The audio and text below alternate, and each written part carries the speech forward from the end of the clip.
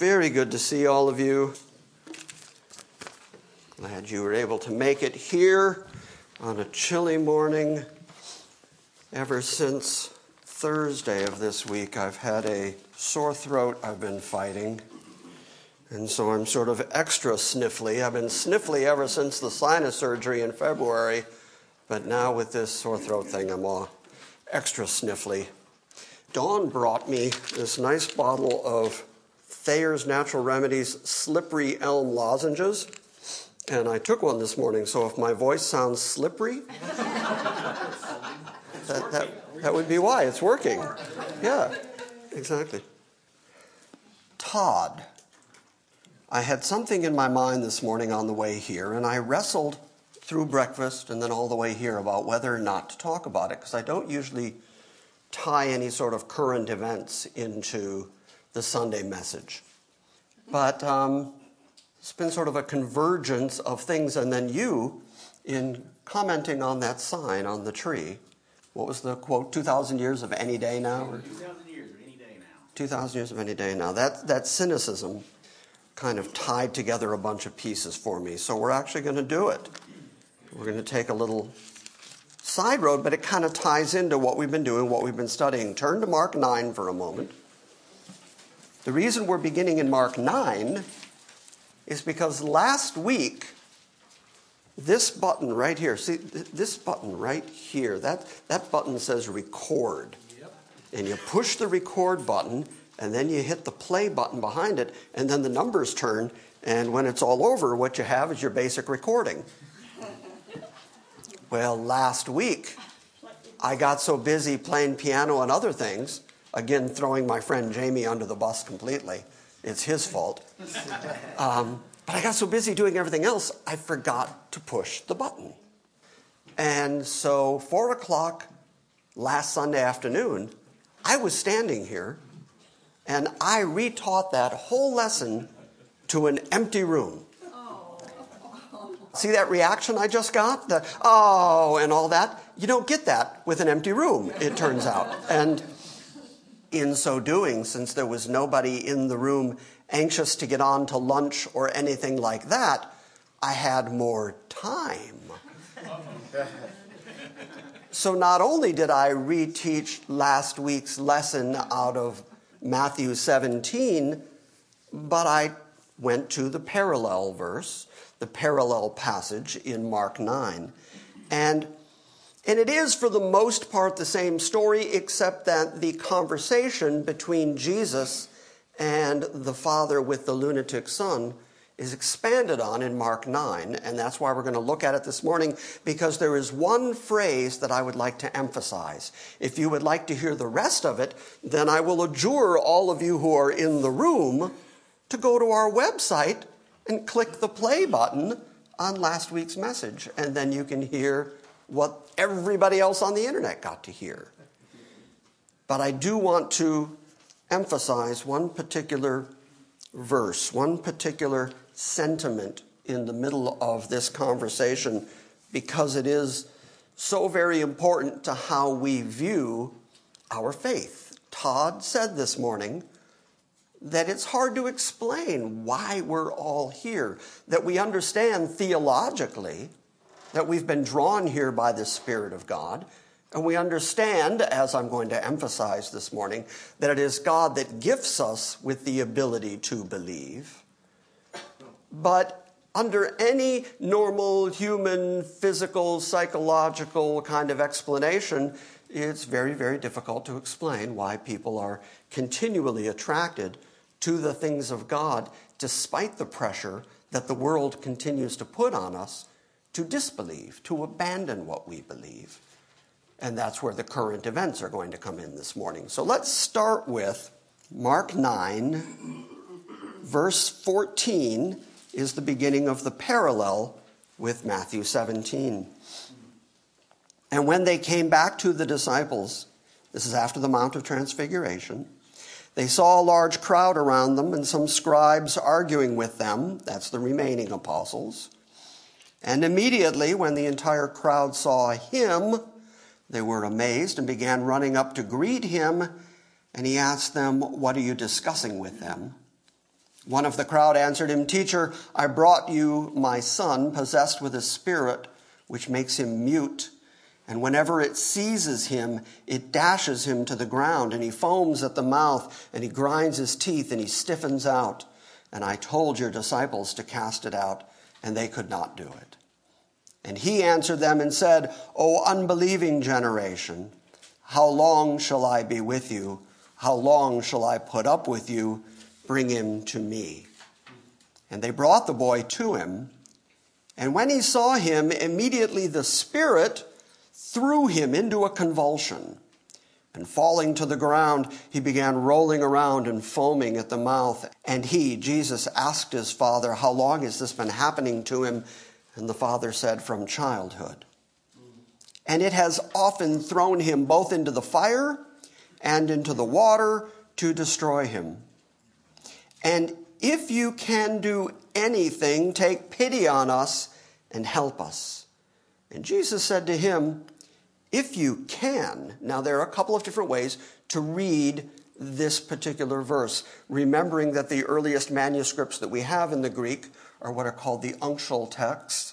They are written in capital Greek letters, and there's very little in the way of punctuation. And depending on how you punctuate this verse, you'll get two different senses of what might be said here. Jesus might be questioning the phrase, "if you can," in which case he'd be saying, "If I can? Do you know who I am? Have you seen the things I've done?" And then follows it with, "All things are possible to him who believes." Or he might be saying, "If you can believe, then all things are possible." In either case, he is saying to this man, it's going to require belief, faith on your part. We've talked many, many times here, so I'll just quickly touch on it to remind you that there is only one word in the Greek, even though there are several words in the English language for belief. But it's always pistis, pistuo, versions of pistis, so it's always faith. But in the English language, we don't have a verb version of the word faith. We only have that noun, faith. And then when we talk about the activity of faithing, we end up going to the English word believe, because that's the verb. But what Jesus is saying to him is, if you can have faith, if you do believe in me, believe in the power of God, then yes, your son can be delivered. All things are possible to him who believes. And immediately the boy's father cried out and began saying, and this is what I want to emphasize this morning, he said, "I do believe." Positive statement. I do have faith. But then in a confession of phenomenal honesty said, "But you have to help my unbelief." And that is a great comfort to somebody like me.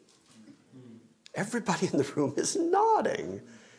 It is a great comfort to know that this man could speak to Jesus and say, "I do believe," but at the same time recognize that his faith was not perfect and that his faith was not constant, and that the only way that his faith was going to be sufficient for a moment like this was going to be if Jesus himself helped his faith.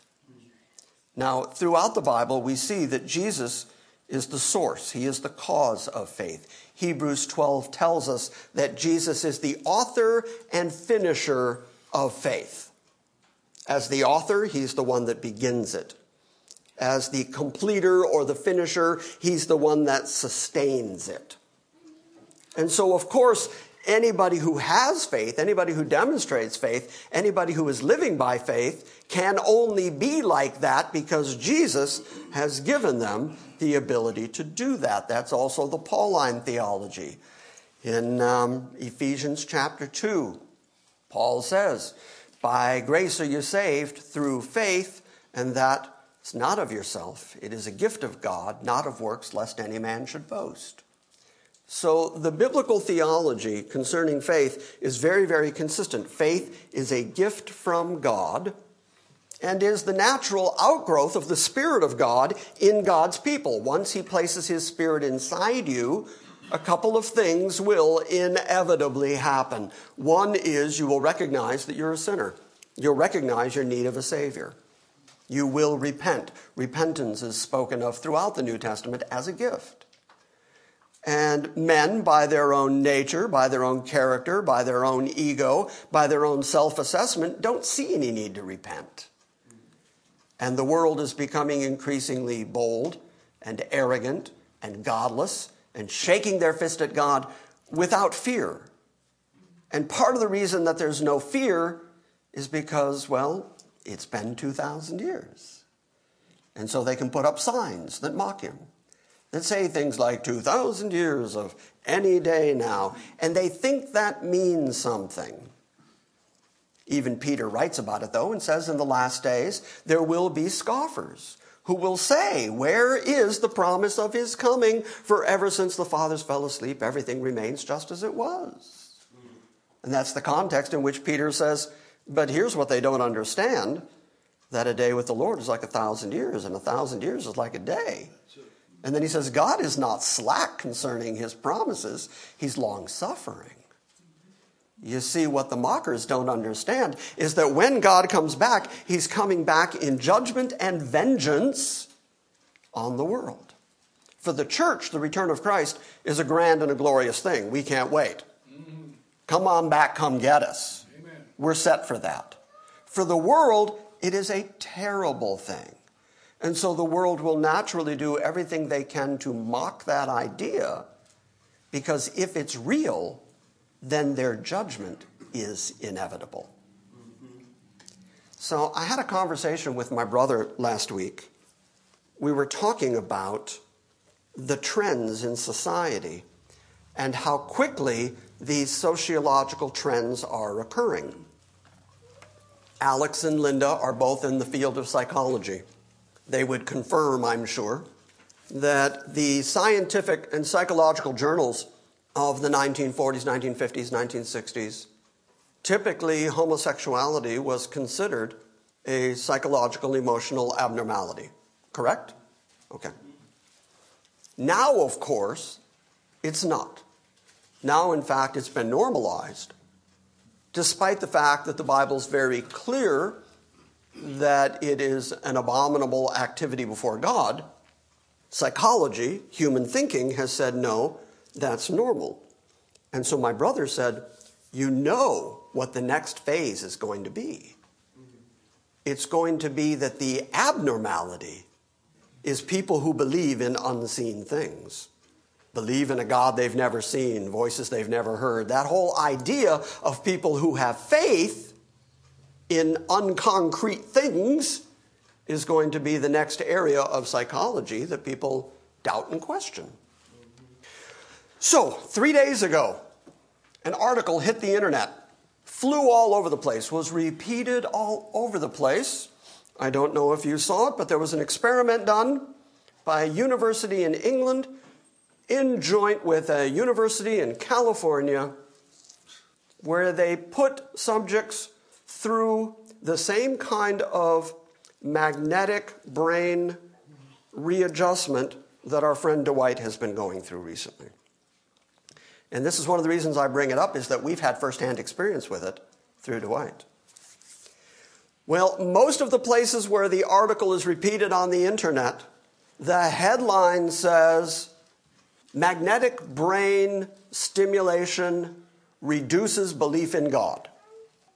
And they argue that two very important things occurred with their test subjects who went through this process.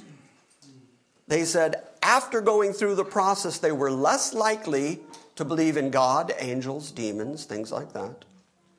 And secondarily, they were more open and accepting of foreigners, strangers, people unlike themselves. Now think through this with me for a moment. What were they out to prove when they began this in the first place? Now they claim that they divided the test subject group into two groups. Half got fake treatments, half got real treatments. And 38 to 39% of the people who had the real treatment came away with less conviction concerning God, angels, demons, those kind of things. And they were less fearful of people unlike themselves. So first off, all that proves to their kind of thinking, because they knew what they were out to prove. They were out to prove that God is a delusion. They were out to prove that God is something that men make up in their mind and their imagination, and if you just change their chemical mind, that the faith in God goes away. But they're also proving that Christianity is prejudice against people who aren't like them. Now, interestingly, if you read the text of the actual experiment, it only talks about belief in God, angels, devils. But in most places where you find the article, the graphic that goes with it is a cross surrounded by a brain or synapses. Because the American press wants you to believe that what they're saying is that Christianity is reduced or imaginary or can be changed by changing the chemistry of your mind. When in fact, it would have to also apply to any religion. It would have to apply to a reduction in belief in Allah if it reduces the belief in God. But here's the important part. You have to keep reading to dig into the numbers. You know how many people actually went through the experiment? 39 total subjects. Half of them actually got the real treatment. And even then, what they came up with, highest number, was 38%. So 38% of half of 39, let's call it 40. So that's 20 people. And then you're talking about 6 people who had a slightly reduced concept of God or fear of strangers after going through this. And you know, I've actually been with Dwight when he's gone through his treatment, and afterwards, he's not exactly, I'm trying to be kind. You're not exactly there. It takes a little while to kind of regroup. And it has caused him memory problems. It has caused him... I don't know. Not a loss of sense of humor. But not a loss of sense of humor. But importantly, he's been having these treatments for months, and here he sits still worshiping God. So if what they were saying was true, Dwight would be completely apostatized by now. And he's not. But here's the whole point. The point is the world is going to do anything they can, any experiment they can ramp up, any way that they can approach Christianity. And again, the experiment was not about Christianity. It was about God. It was about fear, and it was about fear of others. In fact, the experiment included the notion that death is one of the main reasons that people have faith in God, and that if you reduce the fear of death, the fear or reverence or thought of God should be reduced along with it if death is a major motivator for belief in God. But here's what they just don't get, because they just can't get it, because they are, after all, worldlings. They are, after all, thinking in physical terms. What they don't understand is that the source of faith is not our ability to think. The source of faith is always Christ. That's right.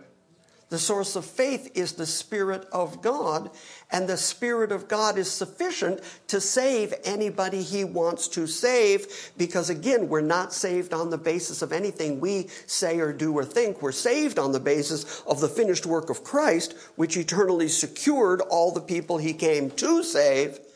And then the people he came to save are eternally secure in the mind and heart and judgment of God.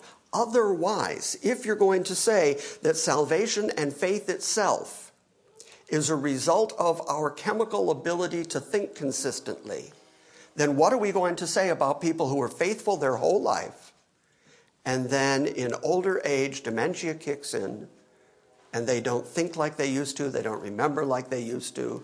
Are we going to say those people are lost simply by virtue of the fact that they weren't able to keep it up? No, we're going to say they're fine, they're secure, because it's Christ who is the Savior. And he is a complete and a sufficient Savior, and he's the one who gives you the gift of faith. Otherwise, what are you going to say about anybody who has any kind of mental deficiency where they're not able to think clearly and consistently?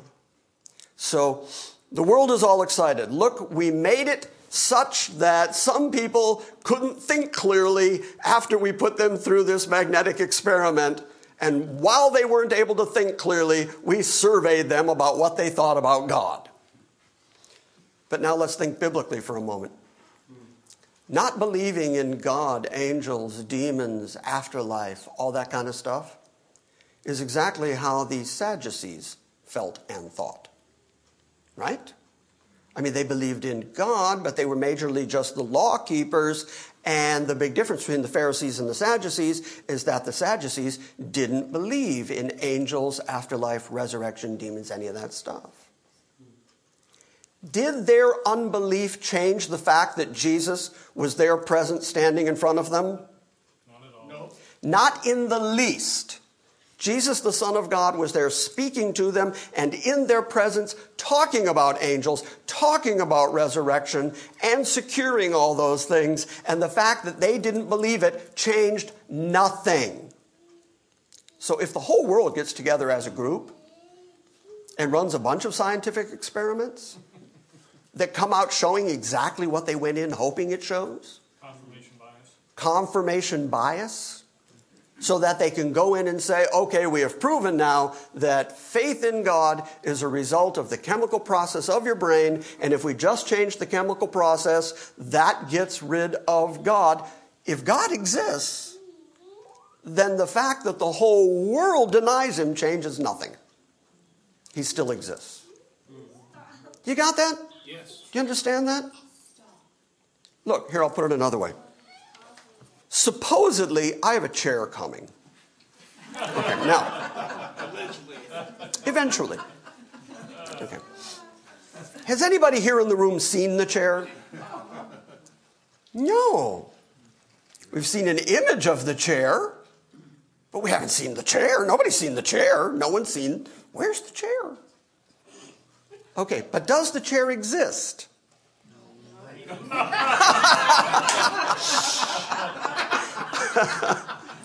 And suddenly the group broke into factions.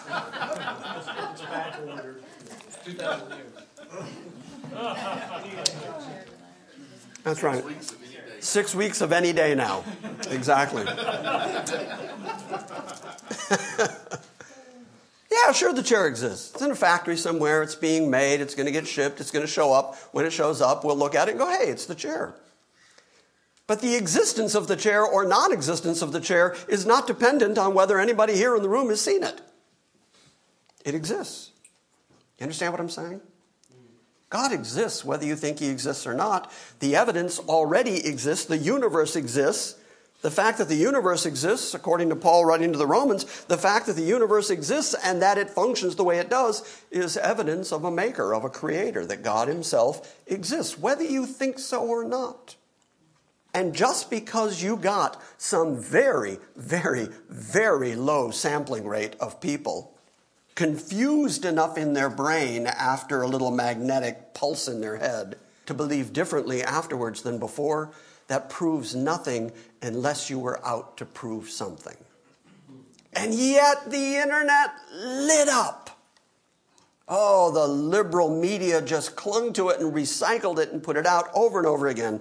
And if you're curious about it, just go on Google and just put in magnetic proof no God, and it'll find it. It'll find it for you. Okay, so what happened here? Jesus is going to drive a demon out of a boy, and the father is at his wit's end. And when he brings the child to Jesus, he ends up dealing with Jesus' disciples, and he says to them, can you help me? And none of them can help him, and he's at an end. And Jesus shows up. And the man says, if you can do anything, please help me. I like the verb here. After Jesus said, if you can, all things are possible to him who believes, it says, immediately the boy's father cried out. He didn't just casually turn to him and go, well, yeah, I think I believe. He realized that his belief, that his faith was tied up in his son's well-being, and he realized his own incapability. This has been happening ever since the boy was a small child, and the man still didn't have faith enough, apparently, to help the boy. And he brings him to the disciples, and they don't seem to have faith enough to help the boy. And when Jesus himself says to him, "If you believe, all things are possible," it made the man shout out. This wasn't a casual statement. He said to him, "I do believe, but help me, help my unbelief." See, it's actually okay to admit that in this Christian walk, in this Christian life, that none of us are perfect at it. None of us is completely consistent all the time, and there are going to be periods in your life where you're going to go through struggles that might even make you ask the question, am I even a Christian? Am I even saved? How could somebody who's been as blessed as I've been, somebody who's had the circumstances I've been, how could somebody like me be doing this now? Well, what's the solution? The solution's never you. Because if the solution was in you, you wouldn't be like that. If you had the capacity to do better, you'd be doing better. If the answer was in your ability to think harder, work harder, construct a different paradigm for your life, if any of those were the solution, then you'd have solved it yourself. But the solution to faith's problems is always the author and the finisher of faith. So you go to him. And it is perfectly okay to go to him and say, I don't have this. Help me. Help my faith. Carry me through this because my faith is not sufficient. I need your faith. I need your faith working through me to even get me through this. How can I say that so positively and definitively? Because the next thing Jesus did was that he saw the crowd gathering, he rebuked the unclean spirit, and he said, "You deaf and dumb spirit, I command you, come out of him and do not enter him again."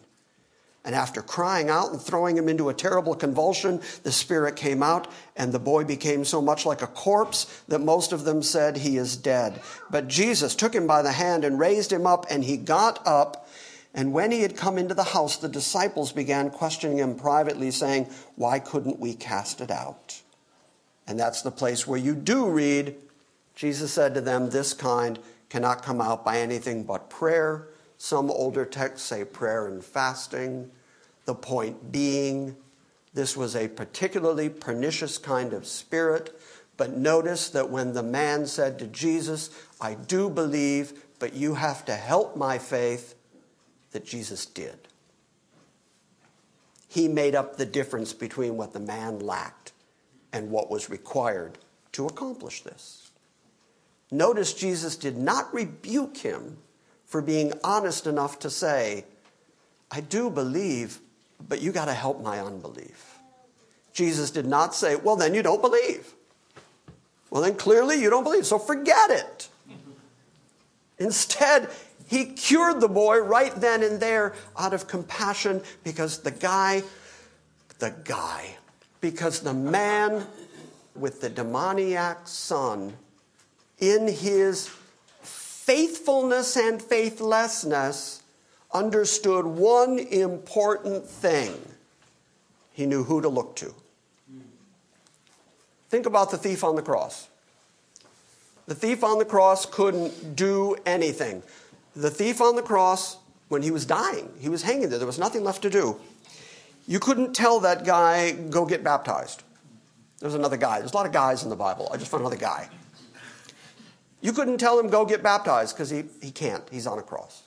You can't tell him, "Join a church, walk an aisle, speak in tongues." You can't tell him anything. He knew the one thing that got him the sure guarantee, "You'll be with me today in paradise," which is that he knew who to look to. That's always the solution. The answer is always look to the one who is the author and the finisher of faith. Look to the one who gives you faith as an act of grace. And when you realize that you can't do it, when you realize you're at your wits' ends, when you realize that you're just You're just failing in your Christianity. But you're speaking in your truth. True. You're not trying to deceive anybody. You're not trying to deceive anybody. You're speaking the reality, and notice how kindly Jesus responded here to the man who knew who to look to, got his son to him, and then said, I do believe, which we would all say, everybody in this room would say, I do believe. But if I said to you, do you believe perfectly? You'd say, no. Well, the solution is him. He's the cure for your unbelief. You got that? Okay. That was all extra stuff because of one thing Todd said. We can go to Matthew now. Did you really just give Todd the evil eye? What just happened over there? Really, I saw you looked at it. I saw that. What I don't understand is, people back then that saw Jesus work and everything that he said, casting demons out and everything, they didn't sit there and argue with Jesus. They were like, they left. Yeah. The people that stood around saying, saw that, still didn't. Isn't that a remarkable thing? And I have often tried to apply it in our current environment, because the cynics of the world today claim that Christianity is under an obligation to prove the existence of God or to prove the power of Christianity to the unbelieving world. Jesus walked around on the planet proving it, and they didn't believe. So even if we were to show an atheist irrefutable proof of the existence of God, would he believe? No. Because belief is always a result of God graciously granting somebody the ability to believe. He is the author and the finisher of faith. And if he doesn't give you that, you're not going to believe any more than the people who actually saw Jesus do these miracles. The very same crowd that was throwing palm branches and cloaks in the street, crying, Hosanna to the Son of David, a couple days later were crying out, crucify him. Why? Because the amount of things that they saw, the evidence that he presented, the amount of miracles that he did was not enough to convert anybody. It takes the Spirit of God to do that. Which is why Jesus would even tell his apostles who saw the transfiguration, don't tell anybody yet. You're not ready to tell anybody. First, you have to have the Spirit of God in you, producing faith and producing an understanding of his word, then you're ready to tell people. And so, yes, you're absolutely right, Alan. It is amazing that there were people standing there who saw Jesus take absolute authority over the demonic realm, drive out demons and devils who had no choice but go. The demons and devils don't argue with him. When they have to go, they go. They even know enough in one instance to worship him. They even know enough to ask him if they can take a herd of pigs. They understand who's in charge, but human beings in their phenomenal arrogance, we're the ones walking around thinking we're in charge and constantly putting God on trial and saying things like, well, prove it to me. See, that's the amazing thing. Satan still thinks he can win, but Satan still has to go to God and ask permission for everything he does. That's how sovereignty works. So yeah, so if he's that blind that he knows who the sovereign is, but he's still down here raging away, seeking whom he may devour, then that is the delusion that comes with unbelief. So is it any surprise that the world is deluded in their unbelief? And yet they think they're the smart ones. And we're the idiots who believe in eternal things. But the day is coming when we're going to look quite bright. Even in our own lives, Jim, that speaks really to the total irrationality of sin. It's just so irrational. I mean, that Satan knows these things and yet still persists. But then we can look to ourselves in that we know Christ has died for us. He's died to save us from our sins, yet we still continually are drawn back to it. It's just a total irrationality of sin. So how much do we need a Savior? Yeah. We really, really, really need a Savior. All right, we are now in Matthew 17. We are at verse 24. This is right after Jesus has told them yet again, while they were in Galilee, he told them again, the Son of Man is going to be delivered into the hands of men, and they will kill him, and he will be raised up on the third day. And they were deeply grieved every time he would tell them things like this. They were upset by it, or they would resist it. And he keeps telling them over and over what's about to happen, what's coming.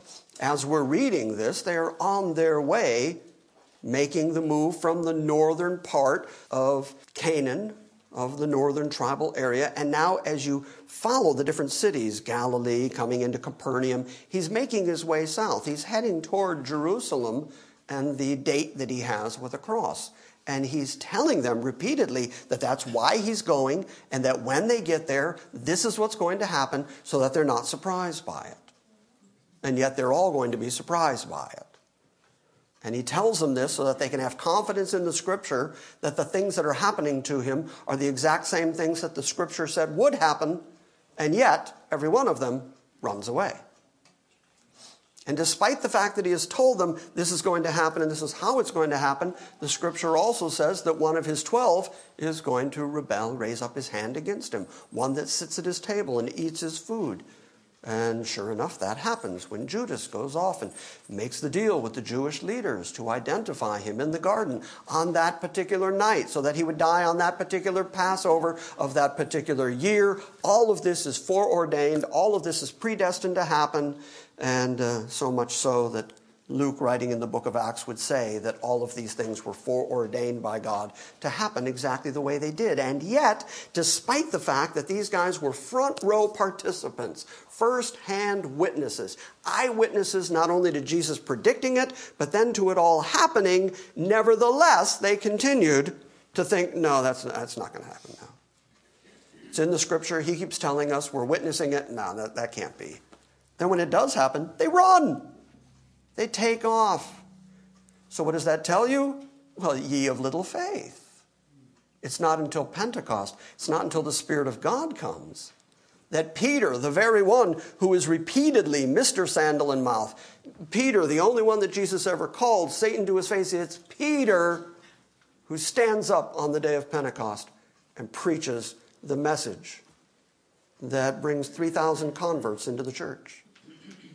Peter goes from being running, hiding, scared, I don't know him, 3 times denying him, to being the one who stands in front of the Jewish leaders and says, you with wicked hands killed the Prince of Life. Something happened. Something changed him. Something dramatic occurred. The Holy Spirit came.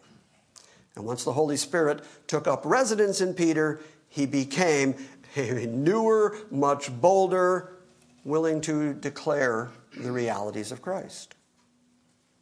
Thinking back on that sentence, it was a really bad, convoluted sentence, but I hope you understood it. So they're on their way. It's inevitable what's about to happen to him. And while they're in Capernaum, verse 24, those who collected, now the NASB says the 2 drachma tax, which is actually the best translation. The Greek word is 2 drachma. And so 2 drachma is the best translation of that word. What we're talking about here is not the tax collectors that were collecting money from the Jews in order to give it to the Romans. We're talking about a temple tax. Now, 2 drachmas is essentially a half shekel, the half Jewish shekel. And the 2 shekel tax goes all the way back to the book of Exodus. When God took Israel out of Egypt, when it came time to start building the tabernacle in the wilderness, God told Moses to take a half shekel from everybody over 20 years old that had been redeemed out of Egypt. And so it was a redemption tax. And so everybody that had been redeemed out of Egypt of that first generation was required to bring the half shekel. And that was what they used in order to construct the things that God wanted constructed in terms of the tabernacle in the wilderness, the furniture, the golden objects, all that kind of stuff. And then later, as you may recall, there was a free will offering taken up, where God moved on the hearts of the Israelites, and they brought so much that Moses had to finally say, enough, we got plenty, we're good now. Which is really interesting because these were a bunch of slaves.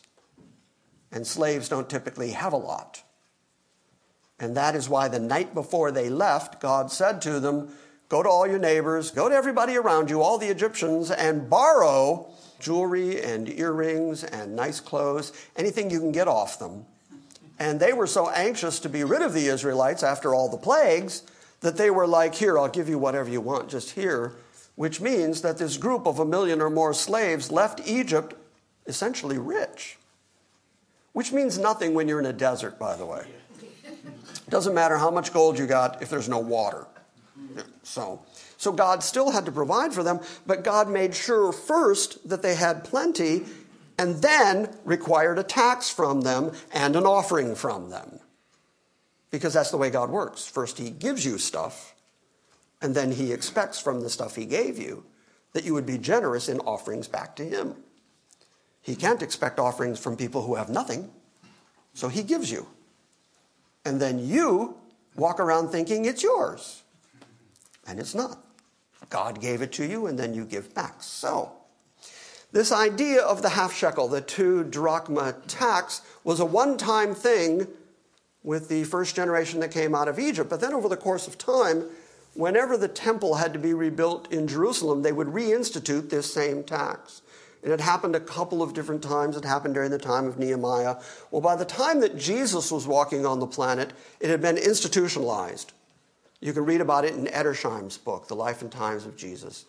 And he talks about this 2 drachma tax as an institutionalized yearly thing that happened every spring. Now that's really helpful because that tells you when these events are occurring.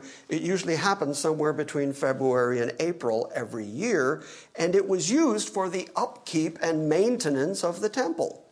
Not only for the welfare of the Levites who worked in the temple and served in the temple, but just the general upkeep of the temple. And over the course of years, the temple treasury had grown quite significant. The temple treasury became quite rich, which is why in the history of Israel, prior to Jesus being on the planet, you see several different incursions by different kings and armies who come steaming into Jerusalem to go get that. That's why they keep attacking the temple, because they know there's money in the temple. Okay, so Jesus now goes to Capernaum, his kind of hometown area, and there are people there that are collecting that tax. And they come to Peter. Why would they come to Peter? I love all the little details.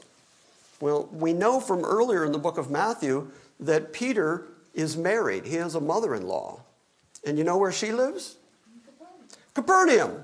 So why would they go to Peter? Well, because he's got family there. Chances are this is just Jesus and Peter together at the moment because they really only talk to the 2 of them and talk about the 2 of them. And they come to Peter and they say, does your teacher not pay the didrachma, the half shekel, the temple tax? Now Peter immediately answers, yes, he does pay that. Which implies that perhaps somewhere in the life and times of Jesus that Peter had perhaps seen Jesus pay this before. Because he says very affirmatively, yes, he does pay that. Except that, as we're going to find out in a moment, they had no money to pay that with. Now this could be because it's just Jesus and Peter wasn't the one who carried the bag. Remember who carried the bag? Judas carried the bag, so he might not have been with them here, considering that this conversation is about Jesus and Peter. The other 11 may have been off somewhere else doing something else. Jesus and Peter are here in Capernaum. They're approached about paying the tax. And when he came into the house, that's an interesting phrase. We're just supposed to assume that we know what house. I think it's probably Peter's house, Peter's family house. And when he came into the house, Jesus spoke to him first, saying, by the way, again, an interesting phrase. Notice Peter has just had this conversation outside. They come into the house. Before Peter gets to bring up the concept of the tax, Jesus approaches the topic. Jesus spoke to him first, saying, what do you think, Simon? from whom do the kings of the earth collect customs or poll tax? From their sons or from strangers? And upon his saying from strangers, Jesus said to him, consequently, the sons are exempt. So follow the conversation. Peter's been asked, does your master pay the temple tax, which is used to support the temple? And before Peter can come into the house and ask him about it, Jesus brings the topic up and says, what do you think, Peter? The leaders, the rulers of this world, who do they tax? Do they tax their children or do they tax strangers? And Peter rightly says, well, they tax strangers. They don't tax their own family. And Jesus says, and consequently, the sons are exempt. So if you're the son of the king, you're not paying taxes to the king. You're in the family of the king. But, he then says, lest we give offense, go to the sea. We'll look at that in just a moment. That's the extent of what Jesus says. Now, you can read commentary after commentary, and people will give you different ideas, different concepts.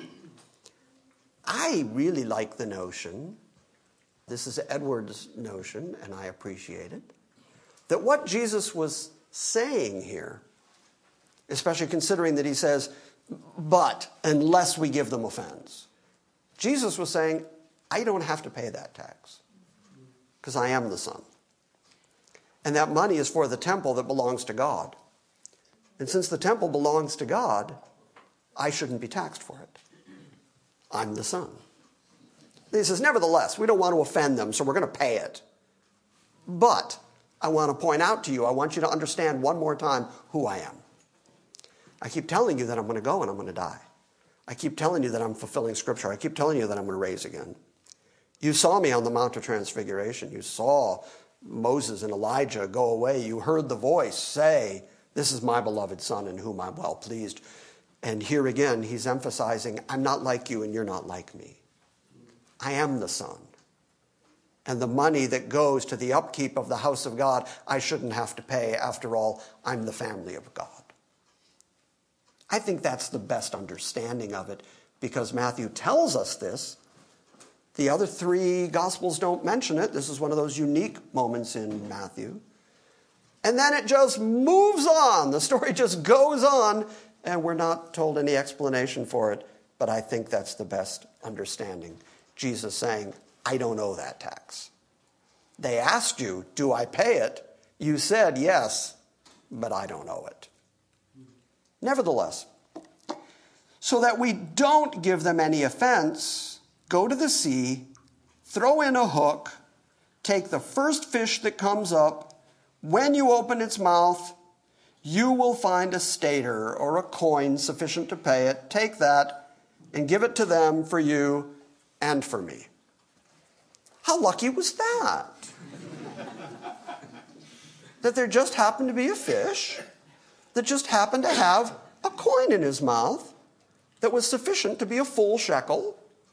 And if Peter would just go throw a hook in, not even do any professional angling, just get in there and throw a hook in, first fish you get, when you pull it out, open its mouth, have a look in there, there'll be a coin, use that coin, go there, pay for you and me. So apparently they had no money on them, but Jesus was completely capable of paying for both of them. So I think there are a couple things that can be applied here. Starting with, Jesus actually knows what your financial requirements are, and he is actually sufficient and capable of giving you whatever you need. And whatever you have, he's already given you. Remember, he's the source of everything. Whether you're talking about God providing for the Israelites by getting them to borrow from the Egyptians, or whether you're talking about a gold coin in a fish's mouth, what we know for certain is that Jesus is capable of taking care of you, whatever your need may be. Now, of course, the way we think, you'll notice here that the coin was sufficient to pay that debt right then and there. I mean, I'm sure Peter would have preferred, and when you catch the fish, it'll be a whale, and when you open his mouth, There's going to be like a golden chariot, be a bunch of horses. There's going to be all kinds of goodies in there, and we're just going to be rich and wealthy the rest of our lives. And he could have done that. He's capable of doing that. But no, just a fish big enough to have a coin sufficient to pay that debt right now. Because Jesus over and over again kept teaching them, take no thought for tomorrow. The things of tomorrow will care for themselves. Sufficient for today is the trouble thereof. And right now, today, they had a need. Right now, today, Jesus provided the need. And that's the way it's going to work for all of us. I got 60 years under my belt now. And I can say with great confidence that I've simply never starved, never lived on the streets, never had more than I need. Well, I can't say that anymore. I have more than I need. My birthday back in September last month, my kids came to me and said, what can we get you? And I said, nothing. I have everything I need. I have more than I need. My house is full of stuff. Need a chair. But I don't need anything. So my point is, God has perfectly and sufficiently supplied for me all the days of my life. He has supplied me with food and physical stuff, places to live. He's provided me with health, and when my health broke, he gave me access to good health care and doctors who knew what they were doing and medicines that cured me. He's always given me a place to sleep. He's always kept me off the streets. He's always taken care of me, and at the same time, he is the one who has provided me with faith so that I do believe and so that I do hang on and so that I do persevere and keep going. So I can't think of anything in my lifetime that doesn't ultimately redound back to his glory. I can't think of anything I have that he didn't give me. I can't even take credit for my faith or my belief. I can't take credit for any good thing or any trouble that has come into my life. Even the trouble has ended up producing greater faith, greater confidence, greater dependence on him. So this lifetime ultimately is all about Christ. He's the one that gets all the glory. He's the one that gets all the honor. And I think the key to contentment in life, yes, I am closing my Bible. We are actually done. Don't look shocked. But the next chapter requires a big chunk of time. But the point is, really, you were that excited? He closed his Bible. Shrieks of joy. If you understand that Jesus is not only your supply, but that he does graciously supply, and that if you understand that not only is your eternity secure in him, but that your life here and now is secure in him, then whatever you have to go through, whatever the troubles, whatever the trials, whatever the drama, you can get through it knowing full well that he's got this. He planned this. He intended this. He orchestrated this. And this is ultimately going to redound to his glory and your good. And that will give you a peace that passes understanding and a contentment in this life, as we talked about at the men's group this week, that Paul wrote about being content regardless of his circumstances, because he knew that he had Christ, through whom he could do all these things. It was Christ that strengthened him. So don't be afraid if the world gets very excited about magnets that can reduce faith. Don't get upset when the world produces even more cynicism. Don't be surprised if you start seeing scientific and medical journals start declaring that Christianity is a psychological dysfunction.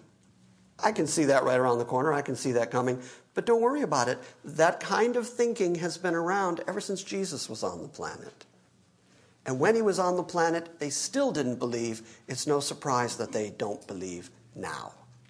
Just be grateful that you do, because that is sure and certain proof that he has already chosen you before the foundation of the world and has already placed his Spirit in you and has secured you for all eternity. Don't let the world and its cynicism shake you. You're in the hand of an almighty God, and you're in the hand of his Son, and nothing can separate you from that. So, persevere. Yes. Conrad.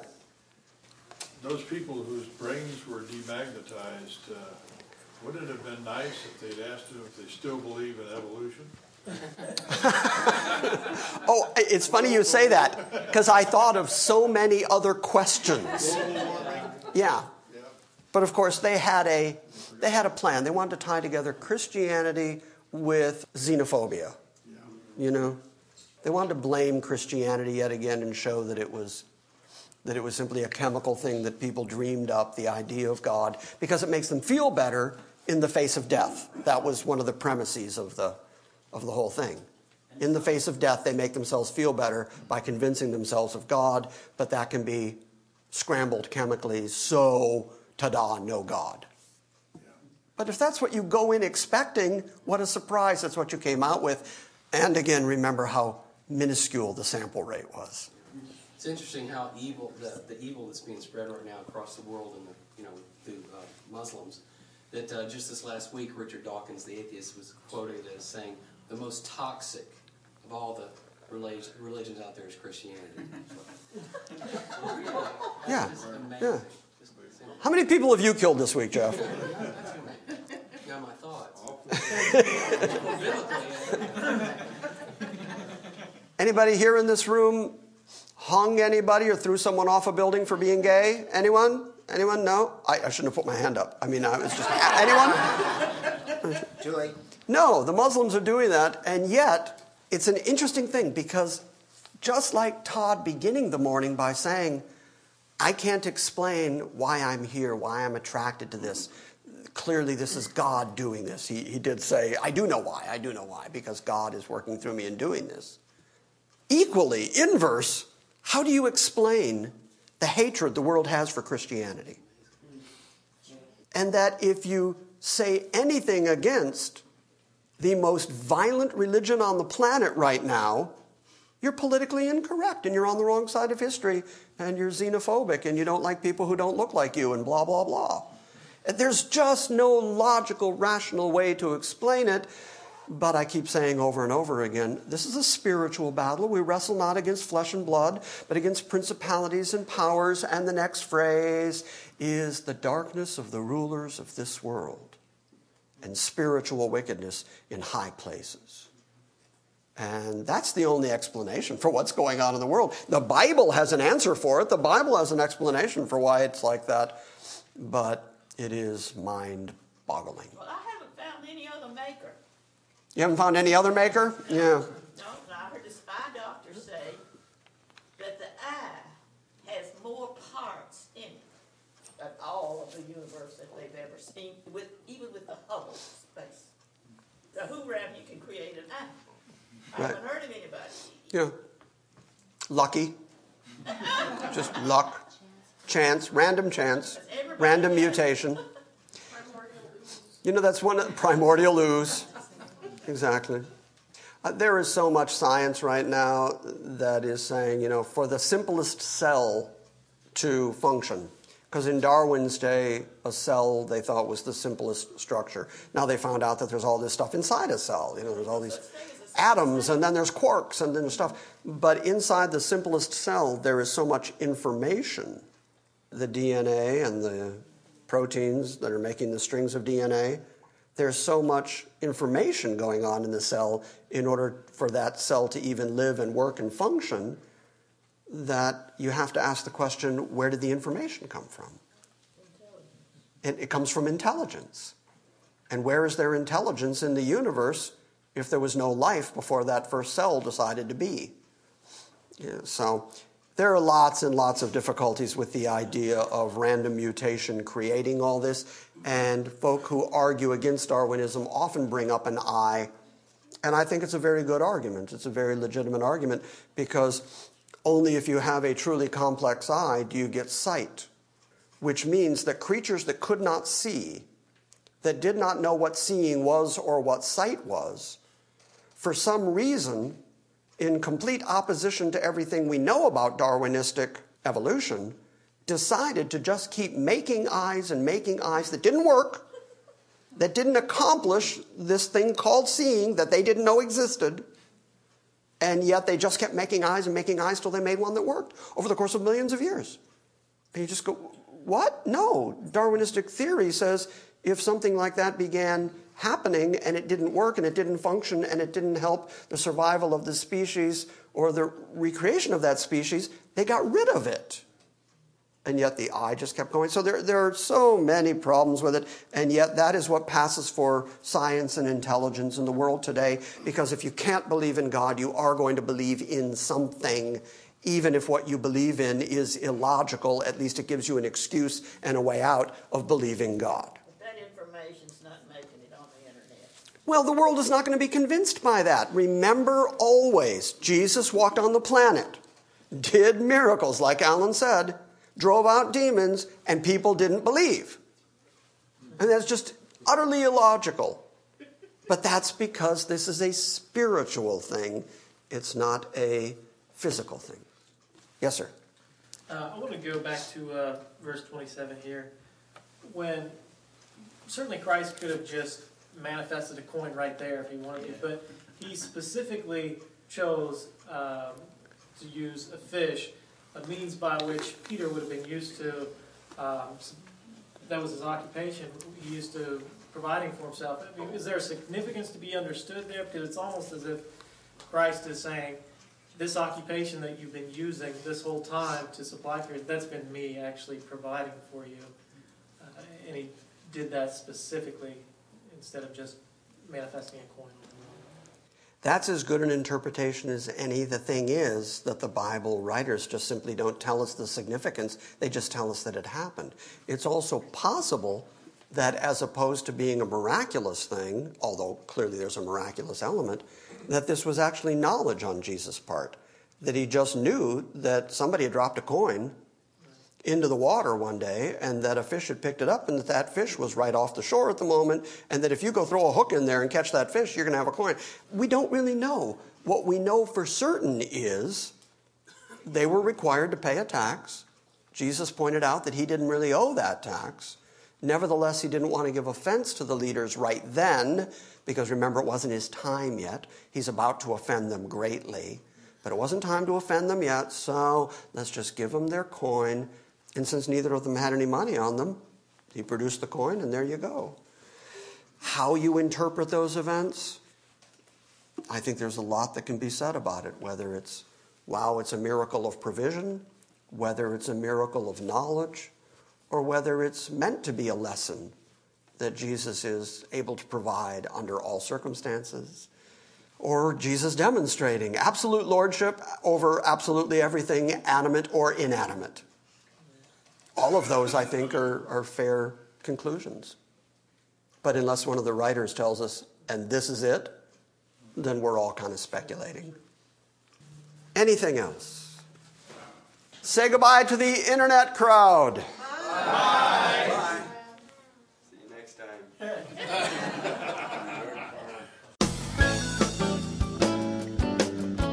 Thank you for listening to this Sunday morning message from Grace Christian Assembly. Please visit our website at salvationbygrace.org and join us next time as we gather around the Word and study God's sovereign grace.